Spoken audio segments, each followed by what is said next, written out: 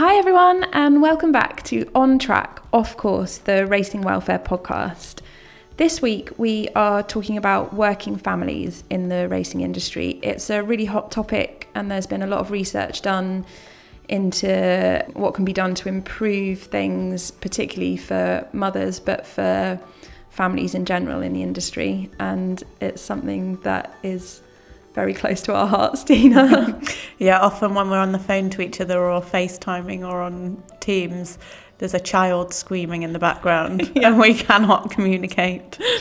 So yeah, it is a topic that we're invested in, and there's been a lot of research done around it for Women in Racing, the Racing Home report. So we're going to hear from two guests today who are going to tell us a bit more, aren't they? Yeah, so we're going to hear from Andrea O'Keefe. She is a mother and a wife, and so as well as having gone through the process of having a family herself, I think in their yard they've done quite a lot of really good work in helping families. So it'll be interesting to hear from her. And we're also going to hear from Dr. Kate Clayton-Hathaway, who was key in the Racing Homes report done for Women in Racing last year. She is great to hear from because she's done that report within the industry, but is also kind of bringing an outside view onto it, which is really interesting. Yeah, it's very interesting actually to get her view on it and which findings sort of struck her the most really, and those kind of practical recommendations that can be put into place, the shorter term ones straight away and those longer term goals as well. So I hope people will enjoy listening to her. So Tina, as a working mother, what have you done to maintain your sanity in the last couple of weeks? I tell you what happened actually recently is I drove past the racecourses in Newmarket and saw the next meeting signs, which means the flat is on its way back, and it's always really good to have something fun planned, isn't it? And I thought, we can go back to the July course, and the July course hopefully we'll be back by then, but it has a great family enclosure.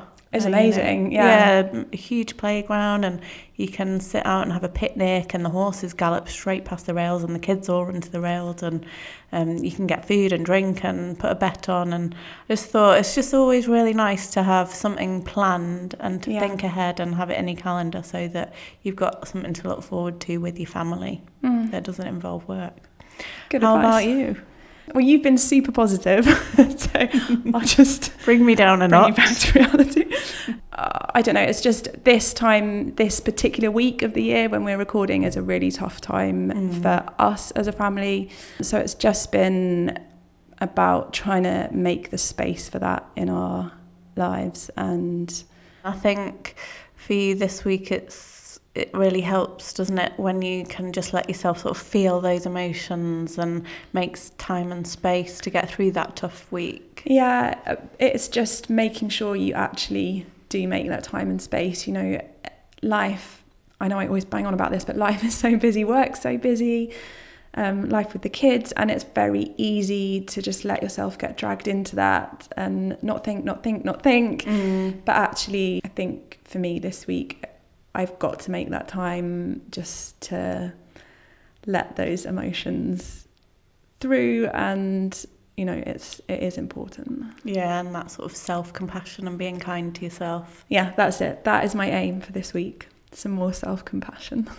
And talking of self-compassion, Racing Welfare have done a lot for, you know, it's been a tough time for a lot of families through COVID as well, and Racing Welfare have done a lot for working families through that time, and we've got the Spring Grant, which is out now, isn't it? For the families? Spring Family Support Grant, which I'm really pleased we can highlight that this week. If you are a working family in the industry and you have been impacted financially by the pandemic, then please get in touch via Racing Support Line 0800 6300 443 to see if you could be eligible for a Spring Family Support Grant. It's definitely worth finding out about those, and the closing date for applications is the 7th of May. Yeah, and in the past as well, we've done the return to school grants and the festive grants, so there's plenty of support out there, and the welfare officers are always happy to help as well, so it's well worth getting in touch. So shall we kick off with today's episode? Yeah, let's go. I'm delighted to say we're joined now by Andrea O'Keefe, who is co-director of Jed O'Keefe Racing with her husband, Jed. And thank you so much for joining us. That's okay. It's a pleasure. I'm looking forward to having a good chat. Yeah. And before we get down to business, talking about working families and women in the industry, we were very sad to see the retirement of Sam Spinner the other day. Can you tell us how you're feeling about that?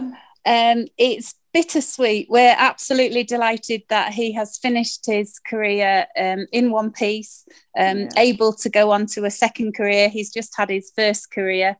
And he has loved every minute, but it was very evident that his confidence has taken a real knock following the injury that he had, that finished his chasing, his winning sequence over fences. He was loving his training at home, but it quickly became evident on the track that he didn't feel, his confidence wasn't there, and he doesn't owe anybody anything. He's been an absolutely wonderful horse. He's a brilliant character and a real personality in the yard.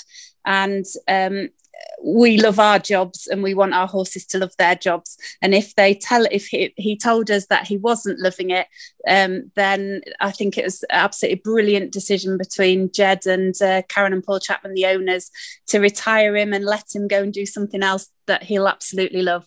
We're not sure what that's going to be yet. He's a brilliant ride and he's an absolute pleasure to deal with in every respect, and he's very much loved. So. He's been the horse of a lifetime, really, hasn't he?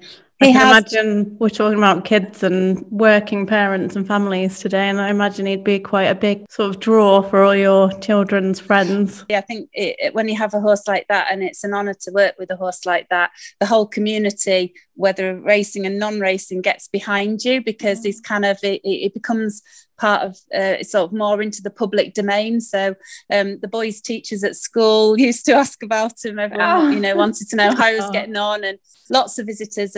But he's a really, really gentle horse. So it was never a problem for people to, come and have a pat and a cuddle with him. So can you tell us a bit about your business? How many horses you've got in training? How many staff you employ? Okay, so there are currently 57 horses on site. So we're probably like a medium-sized racing business now, really. And we employ quite a big team, which will probably come apparent as to why. But so there is currently the 24 of us on payroll at the minute, including Jed and I. And that includes two of our three children. Well, all three have just progressed onto payroll and are doing bits and pieces for the business as well. So that includes them.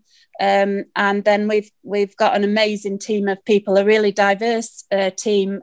People tend to join us at 16 from either the British Racing School or the National Horse Racing College. And then hopefully we help them to develop their careers in the industry, see them go through their NVQs and get the qualifications, and then sometimes they'll stay with us, and sometimes they'll move on to other jobs in the industry locally or across the country, or got people in New Zealand and Australia who started with us. So so really real mix and diverse sort of workforce. And from 16-year-olds, Jed and I are the oldest, so I'm 49. And Jed's a little bit older than me, but not much. How old are your children?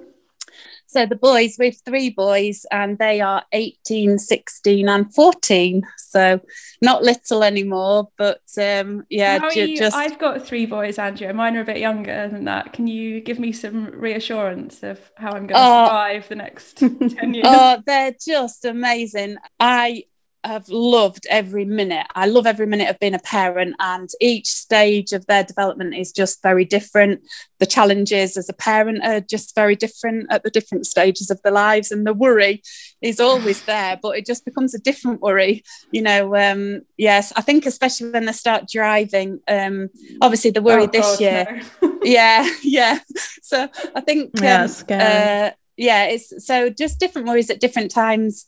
Because they've had to share us with the business from day one. Well, from being pregnant, you know, we've always worked. So I think that they have had to be very independent in lots of respects, and they're used to sharing you and your attention, because you can't have 100% attention on them all the time. So they play well. They've always played well together. You know, when they're little, they learn to play well together and keep each other amused. And you know, they learn. We've always, when you run a racing business and you live on site, you don't ever really get away from it. So you've always got people coming into your house, you know, whether it's your team, your employees need you for things, or you've got owners visiting, or you've got the press, or you know, or you're involved in maybe projects in the industry and you've got meetings and stuff.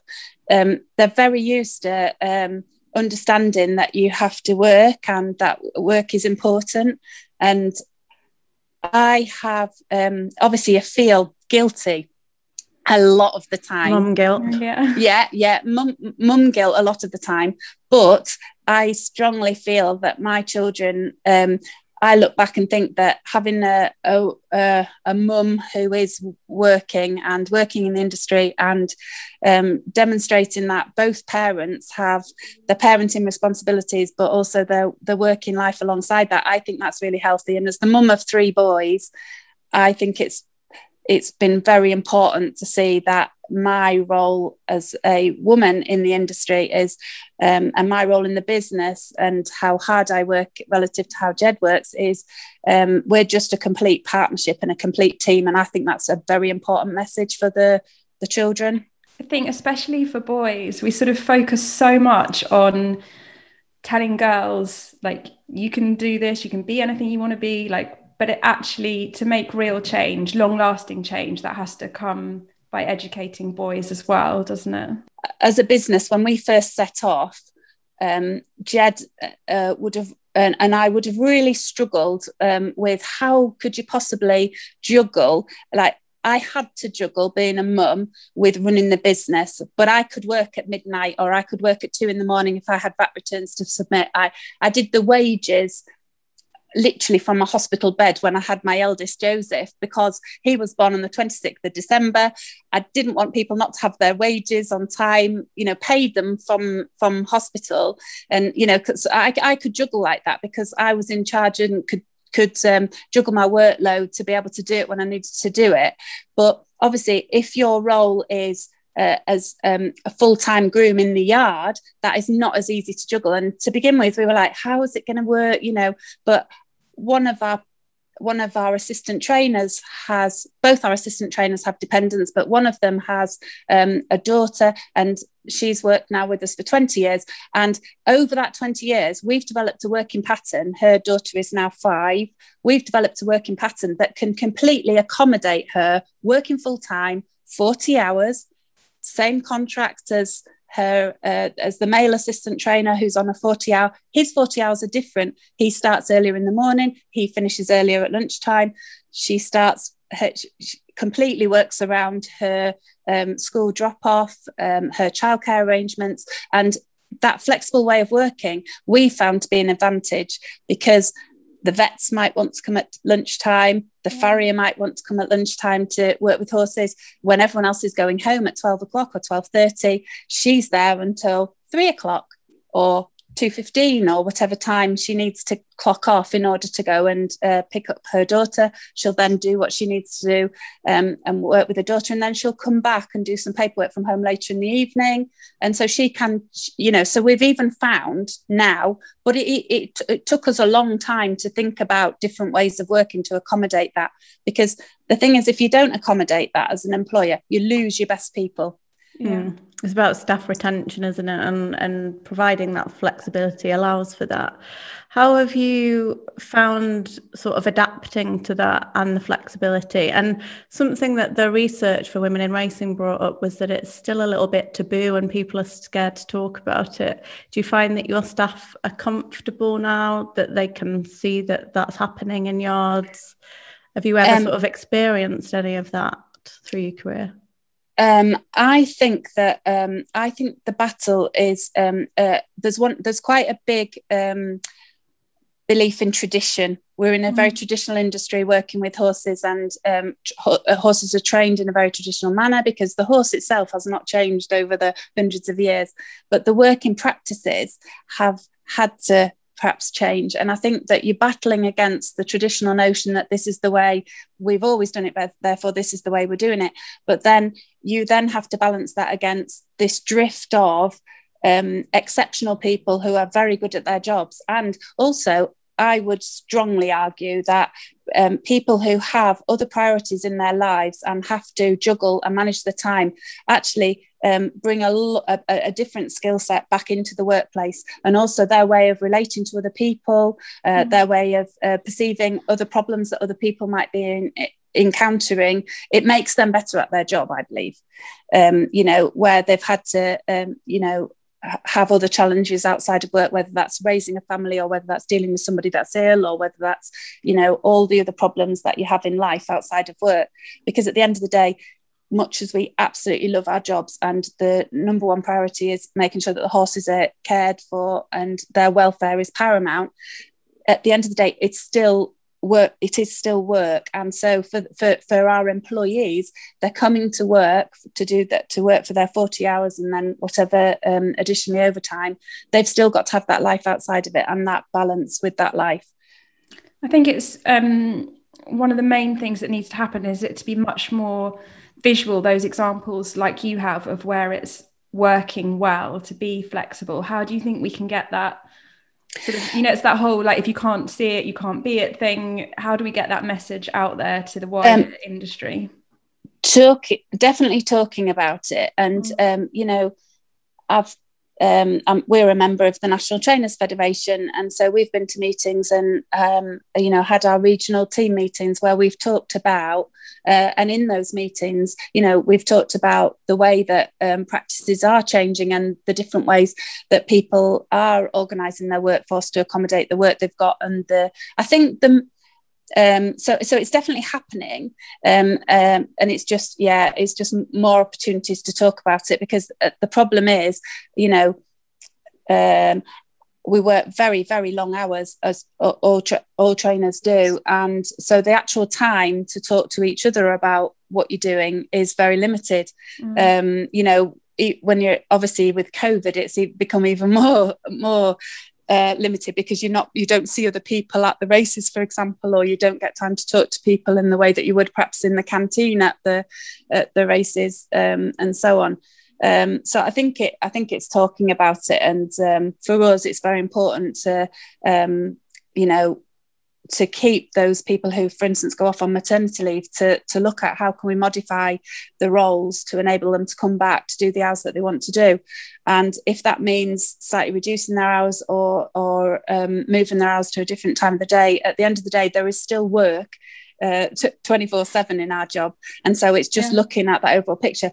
I think it's easier to achieve that as the business grows. If it was just Jed and I in the beginning working with one or two members of staff, that would be harder to accommodate that than it is when you get slightly bigger and there's more juggling to do anyway. We're always overstaffed. We're overstaffed to cover holidays. You've always got to have more people than you need to enable everyone to get their holidays in. You've got to factor in the fact that unfortunately people get injured at work, or somebody will be off sick from work, or through COVID, people might have been isolating. So you're always having to run in an overstaffed capacity in order to make sure that you've got the people there to do the job really well and care for the horses that you're getting paid to care for. It's just about thinking about maternity leave in that same way as you would think about injury or sickness. It's not some big taboo thing to be scared of. It's not something that should be dealt with in any different way. It is just about flexibility around all of those things that you're dealing with when you run a business. Yeah, it is. And it's actually cheaper for the employer when somebody's on maternity leave than when someone's sick, because historically the employer would get their statutory sick pay back, but now you don't get the statutory sick pay back into the business. So when somebody is off sick or somebody is injured, that you've got a bigger financial commitment to that person than you do if the person is on maternity leave, because you still get the support from the government for someone being on maternity leave, which you don't get for somebody being on sick.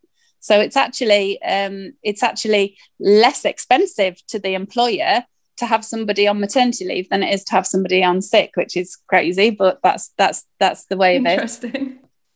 In my own case, I always had 2 jobs until I had my first child, and then I've worked full time with Jed for 18 years. But the second and third pregnancies, I didn't actually get any maternity pay or cover because we hadn't been doing well enough as a business. We were losing money as a new business and really struggling, that we hadn't paid me anything. So because we didn't pay me anything, I then didn't look like I was working, even though I was working. So that was really difficult period for us financially. And Jed and I talked the other week, there are lessons to be learned, because there are implications that my pension, when I get to my state pension, I'm going to have missed out because we didn't factor in the parental responsibility for the years that I was working, because I've always worked. And Jed and I's average week would that would be fairly average for us. But for so many of those hours, for me, it was unpaid, because we couldn't afford to pay me for the hours I was doing, because that would have put the business under at that point, and when we're trying to get going. So I read a really interesting, I've just sort of been doing a bit of research around women in the workplace, not just in racing necessarily, but the average woman's pension pot is £100,000 less than the average man. Yeah, it's astounding, isn't it? It is. And for us, it was just like something you didn't think of. I had my first baby when I had Joseph, so when I was 30. And when you're 30, and Jed and I, neither of us were paying into a pension over and above our industry pension, which is like £400 a year at that point. Because we didn't have the money. We had to have, every penny was going to invest in the business and build the business and stay afloat, because we didn't have anyone backing us. We'd just started from scratch with on our own, so you're not thinking about retiring. How did you face those challenges of the sort of financial challenges in those early years? Because can be really stressful, can't it? Yeah, very stressful. The most stressful, you're always living hand to mouth, and you're always like, for us, number one priority was always pay everybody else. So you always would pay yourself last, and we always earn less than our team, but that's because we want to pay them as much as we possibly can, and we're very lucky. We're doing what we love, and we live on site, and we've got a very nice life, and we work very hard, but we're working for ourselves, and so for us it's always a priority is to make sure the people are paid first. So that does mean that you can have real difficulties. So yeah, the most challenging year was Jed was very ill when the children were 7, 5 and 3. Jed was diagnosed with throat cancer. And so for that year, that was the hardest year as a parent, but also the hardest year for me working to keep the business afloat, because we'd worked so hard to get into the position we're in. So we'd been working hard for 15 years at that point, and to have not got through that year with Jed alive and in one piece, that was the hardest year. And I felt that year that I was a rubbish parent, because I had to focus on keeping Jed alive by getting him to his hospital appointments. I had to try and keep the business. There was lots of plates spinning at that time to keep everything going. And I was very, very lucky that I had, at that point, I had a young girl helping me with the children who had to be a mum, really, in lots of respects. Over the years, I've been a really bad mum.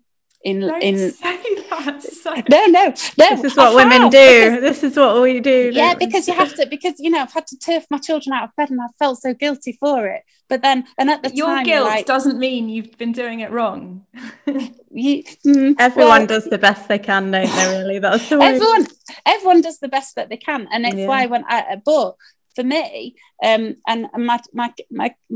our children, are absolutely gorgeous, and I wouldn't change. I wouldn't want them to change how they are in any shape or form. So it's not, it's not been terrible for them. Been a detriment to them. No, it was the way it was. But I'm glad now that we can, instead of having to ask our returning employees to be in that position with their children, to be able to say, actually, why don't you just start at one of them starts at 7:45 because her childcare kicks in at 7:15, and that works for her. The others at the minute, because of the COVID and the fact that she hasn't got the wraparound care that she might have had, she's starting, and actually we've moved breakfast. We've done a simple thing, which is move the breakfast time to allow us to get in 2 lots, then breakfast, which gives her the time then to get here, and she's here to ride 3rd lot. You say that you're doing what all women do and say, I was a rubbish parent, but actually if you look at the positives of that, you gave your children a constant through that hard time. You said you had the girl who came in and looked after them, and giving them that constant through that, and I imagine that was so beneficial and so positive. She was absolutely fantastic and provided that constant that constant person who was there and could always be there, because I might have had to be at hospital with Jed, and then I might have had to be at Hamilton for a night meeting, or it was just sales or something. Yeah. And it's why latterly, once obviously Jed's absolutely in great health now, thankfully, and I love being at home. I love working at home. I love being around the horses. I love being around the team. I go to the sales with Jed, but I don't actually go racing that much. And it's because I love being here for when my children walk back in the door and tell me about the day. I can't be here. Now they're old enough to get themselves up and get their breakfast and leave the kitchen in absolute horrific mess. So the first thing you do when you walk back in at lunchtime is, oh, for goodness sake, why couldn't they just do this, that, and the other? But all the piles of washing and that kind of stuff. But it's why I am very lucky that I can work from home and be at home for when they come back in, even if I've got to then go back out again into the yard or go and do something, or come back into the office and work later on. I mean, it's a standing joke that my children, my youngest child said he could come to me and say, Mum, I've just done something like really terrible. And I go, yeah, that's fine. Don't worry about it. Because I haven't listened to a word he said. He's just told me he's just, I don't know, hit someone or dropped something or broken it. And I'll go, oh yeah, that's great, and carry on with what I'm doing, because you do have to be able to shut off, don't you, from what's happening around you. But hopefully I wouldn't actually ignore that if it really happened. You're clearly, and you've said it, it's clearly a partnership, and you're running this business 50-50. Would you consider taking on a joint license that lots of people appear? I just think there's a lot of women who are married to trainers who are absolutely essential to those businesses, and they're not getting the recognition in that business that they deserve. That's an interesting one. Jed and I talked about it to begin with, and I don't think Jed's quite come round to that way of thinking yet. And I kind of see where I can see where he's coming from, because he feels that he does the entries and he does the race planning. He does very much the training side of it. What I do is he tells me what he wants with the list and the exercise list, and then I work out logistically the best way of achieving that, hopefully with the team of people we've got in and who's going off racing. And I do the planning and the logistics of it and that kind of thing. I don't know. When I first heard it, I was like, yes, result, because I do feel a little bit like that. I do feel that I think Jed feels that he knows that I put in 50%. He knows that we're 100% a partnership together and have equal say, responsibility, decision making, and in everything. We talk about everything. We consult about everything. One of us wouldn't take a decision without the other. We speak to each other a million times a day when he's not here. And so he feels that he doesn't need somebody to say to him that we are equal partners in the business. So he felt that it wasn't a necessary thing to do. No, I get what you're saying, and I can see that from his perspective. I just think as a sort of, just to have that example out there for other families to see that this is a potential career, that you can do it. And I think the interesting thing is, I think people will still assume, a bit like when you said what you said at the start of the podcast, how shall I introduce you, Andrea?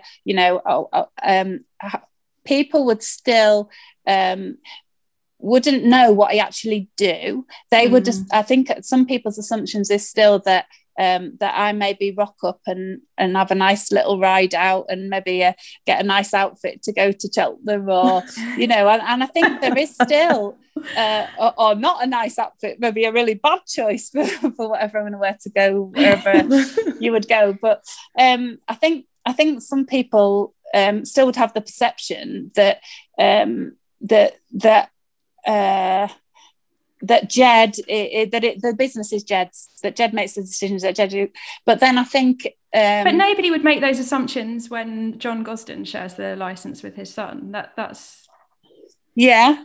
And still perceptions to be changed, aren't there? Yeah, which is why Daniel and Claire Kubler... Yeah, they're doing it. ...are leading the way on that, aren't they? Yeah. Which is absolutely brilliant. I think there should be... I think the sharing of the license is one way of doing it, but also I think another way of doing it is just talking about that people lose sight of the fact that these are businesses. The training business is a training business, and being a trainer is only part of that training business, because you have to do everything else associated with running a business. Because at the end of the day, if it isn't a business and it doesn't run like a business, it's not going to survive. I just think you're incredible and an amazing role model to your children. Before you go, Andrea, you've got to do our quick five. Okay. So fill in the blank. I am happiest when? Sitting around the tea table with all my children and Jed's just cooked. Oh, sounds like heaven. When I am feeling overwhelmed, I... ride out. My one top tip for looking after your well-being is... take pleasure in the tiniest things and enjoy it. Yeah. And can you give us something that's inspired you recently? A book, a film, a person? I was totally blown away by the achievements of Rachel Blackmore at Cheltenham last week. And final question, can you give us a horse to follow? Ooh, I absolutely love Rare Groove. That's one of John and Jess Dance's horses. He has had a year off and made a fantastic return to Newcastle a couple of weeks ago, finishing second. Absolutely love him to bits. He's still an entire horse, but he's the perfect gentleman. I'm very biased because I get to ride him. I rode him when I've ridden him all the way through, and he's absolutely lovely. So yeah.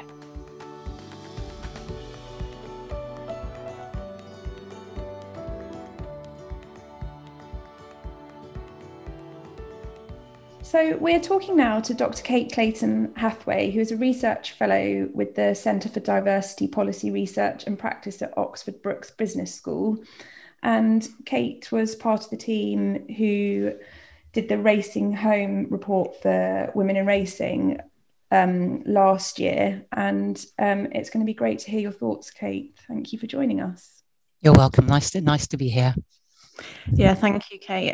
Lauren and I are quite interested in this topic, actually. We have a vested interest because we're often frazzled and tearing our hair out, aren't we, Lauren? Yeah, with our children. So there are some really interesting findings in the research, some sort of practical quick fixes and longer term solutions. But can you give us a brief overview of why the research was carried out and just a little bit about the research? Okay, sure.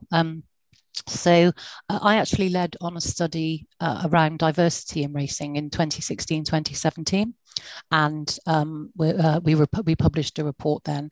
And one of the findings from that particular study it particularly highlighted some of the issues around pregnancy and maternity, and the sort of the fact that for working women, careers seem to not progress as well. Sorry, working mothers rather, careers seem to not progress as well. So as a result of that, Women in Racing were really keen to pick up on that particular issue and do some work around motherhood and looking at the impact that being a mother can have when you have a career in racing. So this particular project then kicked off, Racing Home kicked off in 2019. So there was a symposium run by Simply Racing, and around 60 people attended that particular symposium with a range of speakers, all talking about different aspects of being a mother in the industry from a really broad perspective, going through from sort of working in the legal part and the accounting part right through to working being somebody who worked in yards, and it was acknowledged then that there does seem to be an issue for women generally who are trying to juggle, or either are planning a family or have got a family and are trying to juggle that along with their career. So would you like me to describe actually what we did, what the research consisted of, and yeah, just very briefly. Yeah, sure. So we ran 8 workshops following the symposium. We ran 8 workshops, 2 of them face to face, but unfortunately then we had to go online because of COVID, although that actually went pretty well in the end. And those 8 workshops included over 50 people in total, with a really broad representation across the industry. And I also conducted 7 interviews with very senior industry stakeholders to talk about the issue. What was their response to you? The senior stakeholders,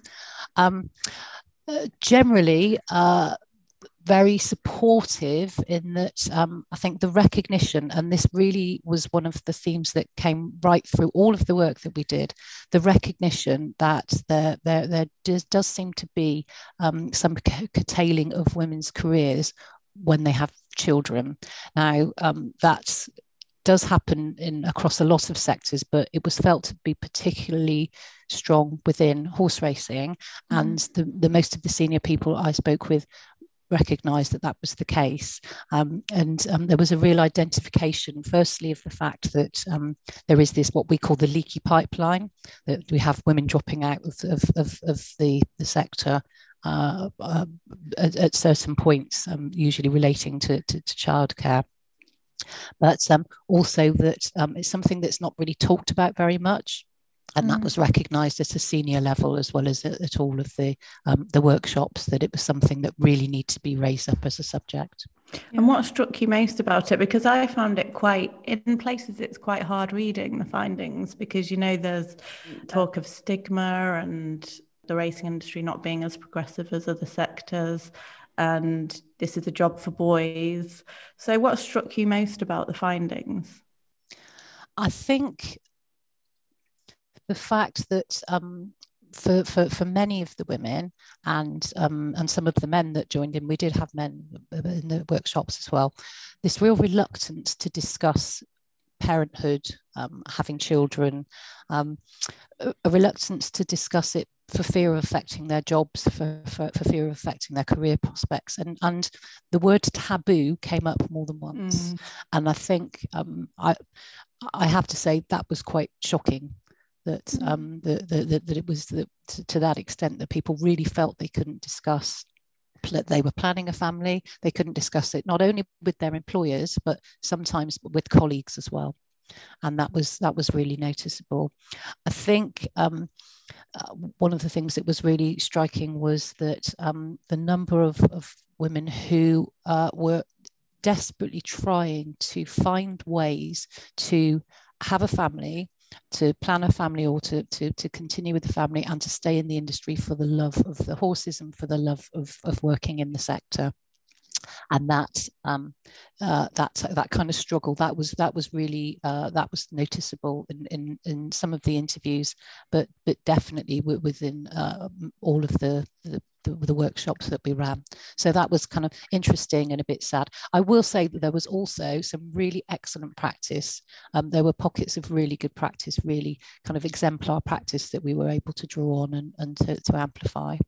And is that one of the key sort of things to take forward out of the report, to highlight those practices that are working, so that people have an example of how they could be doing it? Sure. I mean, one of the things we've really tried to do in the report is give lots of examples of good practice, lots of examples of, I think one of the things that really was important, there were two things, if you like. There were employers that had good structures in place. And of course, the larger employers can afford to do that, whereas smaller ones, it's a bit more difficult. So there's those kind of structural things that sometimes cost money, but will also, we hope, as a result of this report and this work, be put in place at an industry level. But also, it's the hearts and minds stuff. It was the fact that we would like to, one of the things that we've really emphasised in the report is for employers and for colleagues to maintain a dialogue, to open up a discussion about this, to break this as a taboo, because it's part of life. It's, everybody's part of a family. Many people want to have children and want to have a work-life balance, a good work-life balance. And the industry needs to talk about this, and employers need to talk about this, and that alone can be a good practice that employers can engender within their own environment, within their own workplace.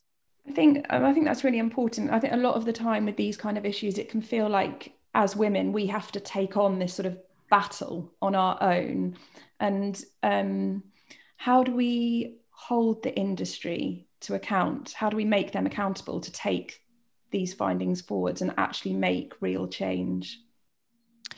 Well, I mean, to take forward what we're trying to do with the report, Women in Racing and Simply Racing have taken on the kind of coordination of the recommendations that we put into the report. And I think what's really important is that the industry stakeholders try to work as one with this. What we've done is suggested a number of solutions, and they've gone right through. I mean, some of the things that really came out from the workshops were, for example, that there's quite a lack of understanding of rights and what your entitlements are. And so one of the solutions that we've suggested is to introduce and to build an online toolkit, and so that there's access to all sorts of helplines, and there's lots and lots of information out there. And what needs to happen then is for industry stakeholders and all of the bigger organisations, employers, but also organisations like Racing Welfare and all of whom have a real stake in the wider industry to come together and to contribute to this. I really liked the idea of, the coffee chats and getting women together, because that is something in racing. It's a lot of people are based very rural. It's very isolating. That's something we see a lot of. Being able to get women together, those sort of shorter term solutions, and Mumsnet for Racing, and kind of bringing parents together, because it can be very isolating, can't it, when you first have children? Absolutely. And I think so that's a really good example of something that, as you say, is a relatively sort of quick fix. Could help a lot of women, as you say, being isolated, both within their employment situation, because they didn't feel like they could talk about it with their colleagues, and they felt bad taking sick days, or rather taking days when their child was sick, and all of these different sorts of things. So feeling isolated in that way. But as you say, many work for smaller rural employers, and so that kind of quick fix thing of giving people a community to be part of, but also then there can be, if you like, bigger structural change. So one of the longer term solutions that we think the industry should look at is to conduct a study of childcare solutions and ways that different stakeholders within the industry can work together to help with childcare solutions, and changing some. There was something that came up, and we have put this in the report, but we've always done it that way. We've always done it that way. You know, why would we change it? We've always done it that way. And then so you're saying, well, why do you do this? Why do you have to why do people have to ride out at X time? Well, we've always done it that way. And then when you dig away, actually these things are tradition, or they're the way that people are used to doing things, and actually there can be more flexibility in them. So this is all, there's a lot of hearts and minds stuff in here, as well as practical solutions and structural change that needs to happen. Yeah, that empathy.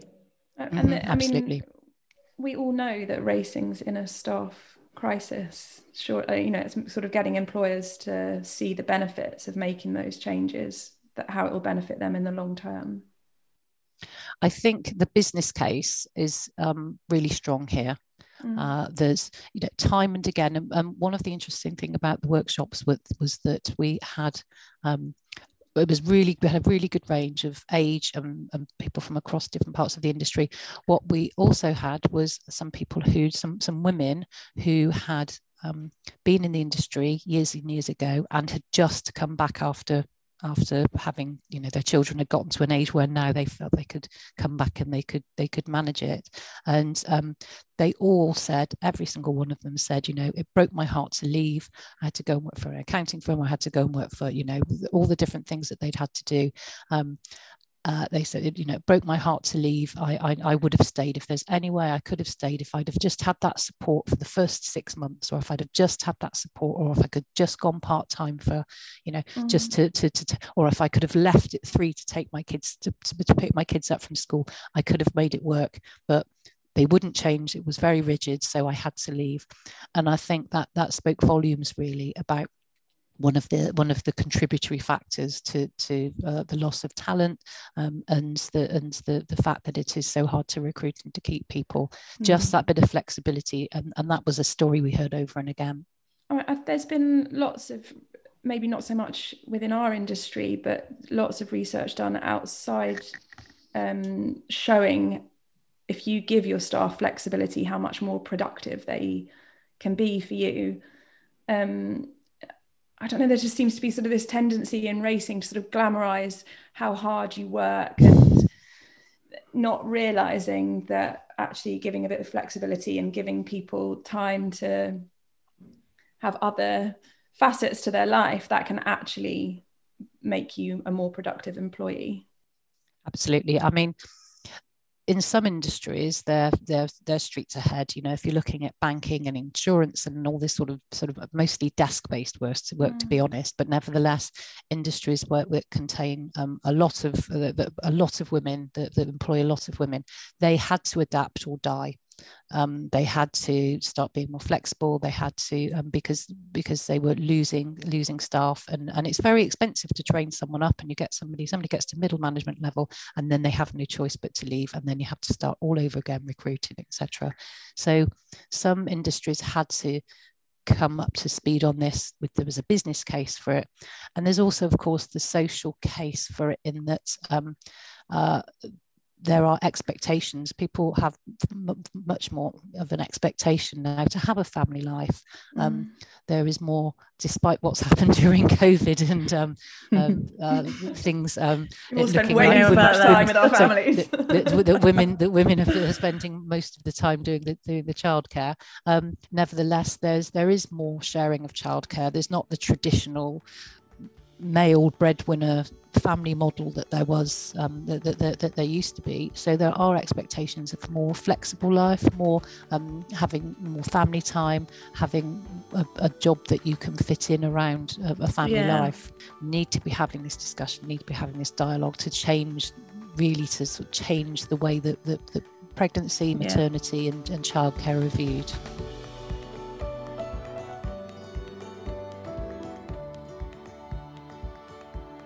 A huge thank you to both of our guests today. That was, with both of them, it was a really interesting chat, which I think you and I both felt could have gone on long into the night.